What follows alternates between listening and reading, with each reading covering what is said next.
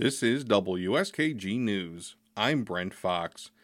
Early in the pandemic, then New York Governor Andrew Cuomo was a daily presence on television, calming worried citizens and updating viewers on his state's efforts to build hospitals and acquire medical gear to fight the growing toll of hospitalizations and deaths.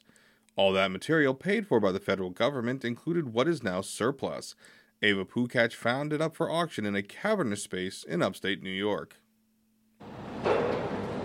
Tall stacks of 2x4 wood, 11 piles of white metallic doors, and 32 cardboard boxes packed to the brim with lighting fixtures are just some of the items lining the inside of the New York State Preparedness Training Center.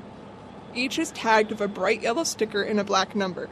Potential buyers weave through the aisles looking around the room, talking on the phone as they plan their bidding strategy. They're looking at FEMA supplies from the COVID-19 pandemic. New York State is hoping to turn it back all into cash. Joe Brill of the state's Office of General Services says the State Department of Health reviewed its inventory to pull out any items the state could need in the future. What's left is up for bid. Walls, tents, and HVAC units, electrical, plumbing, and security systems. 559, 559.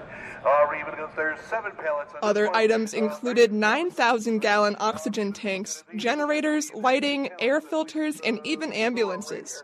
Buyers follow an auctioneer who's yelling from the back of a truck as it drives through the lot. 749 is an 06 E350 ambulance, white. His assistant calls out bids made by an online pool of buyers separate from the in-person crowd bids. The auctioneer gazes over the buyers and rattles off prices, increasing by $25, $50, $100 as he gauges the mood of the crowd, often selling lots in less than a minute.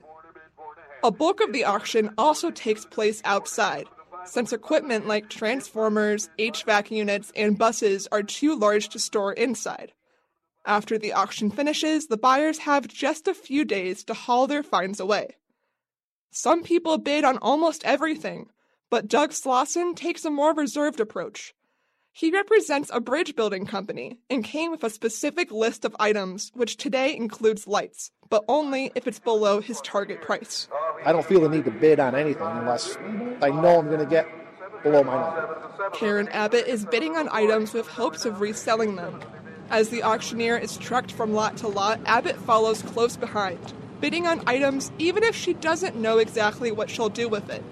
What did she just buy?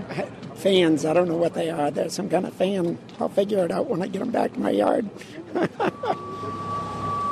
And as the auction comes to a close, bidders head to pay for their purchases, and volunteers start moving piles of bought items with forklifts to be ready for pickup. New York's Office of General Services says the auction brought in more than $1.4 million, which will primarily go to the state's general fund. In Syracuse, I'm Ava Pukach for WSKG News.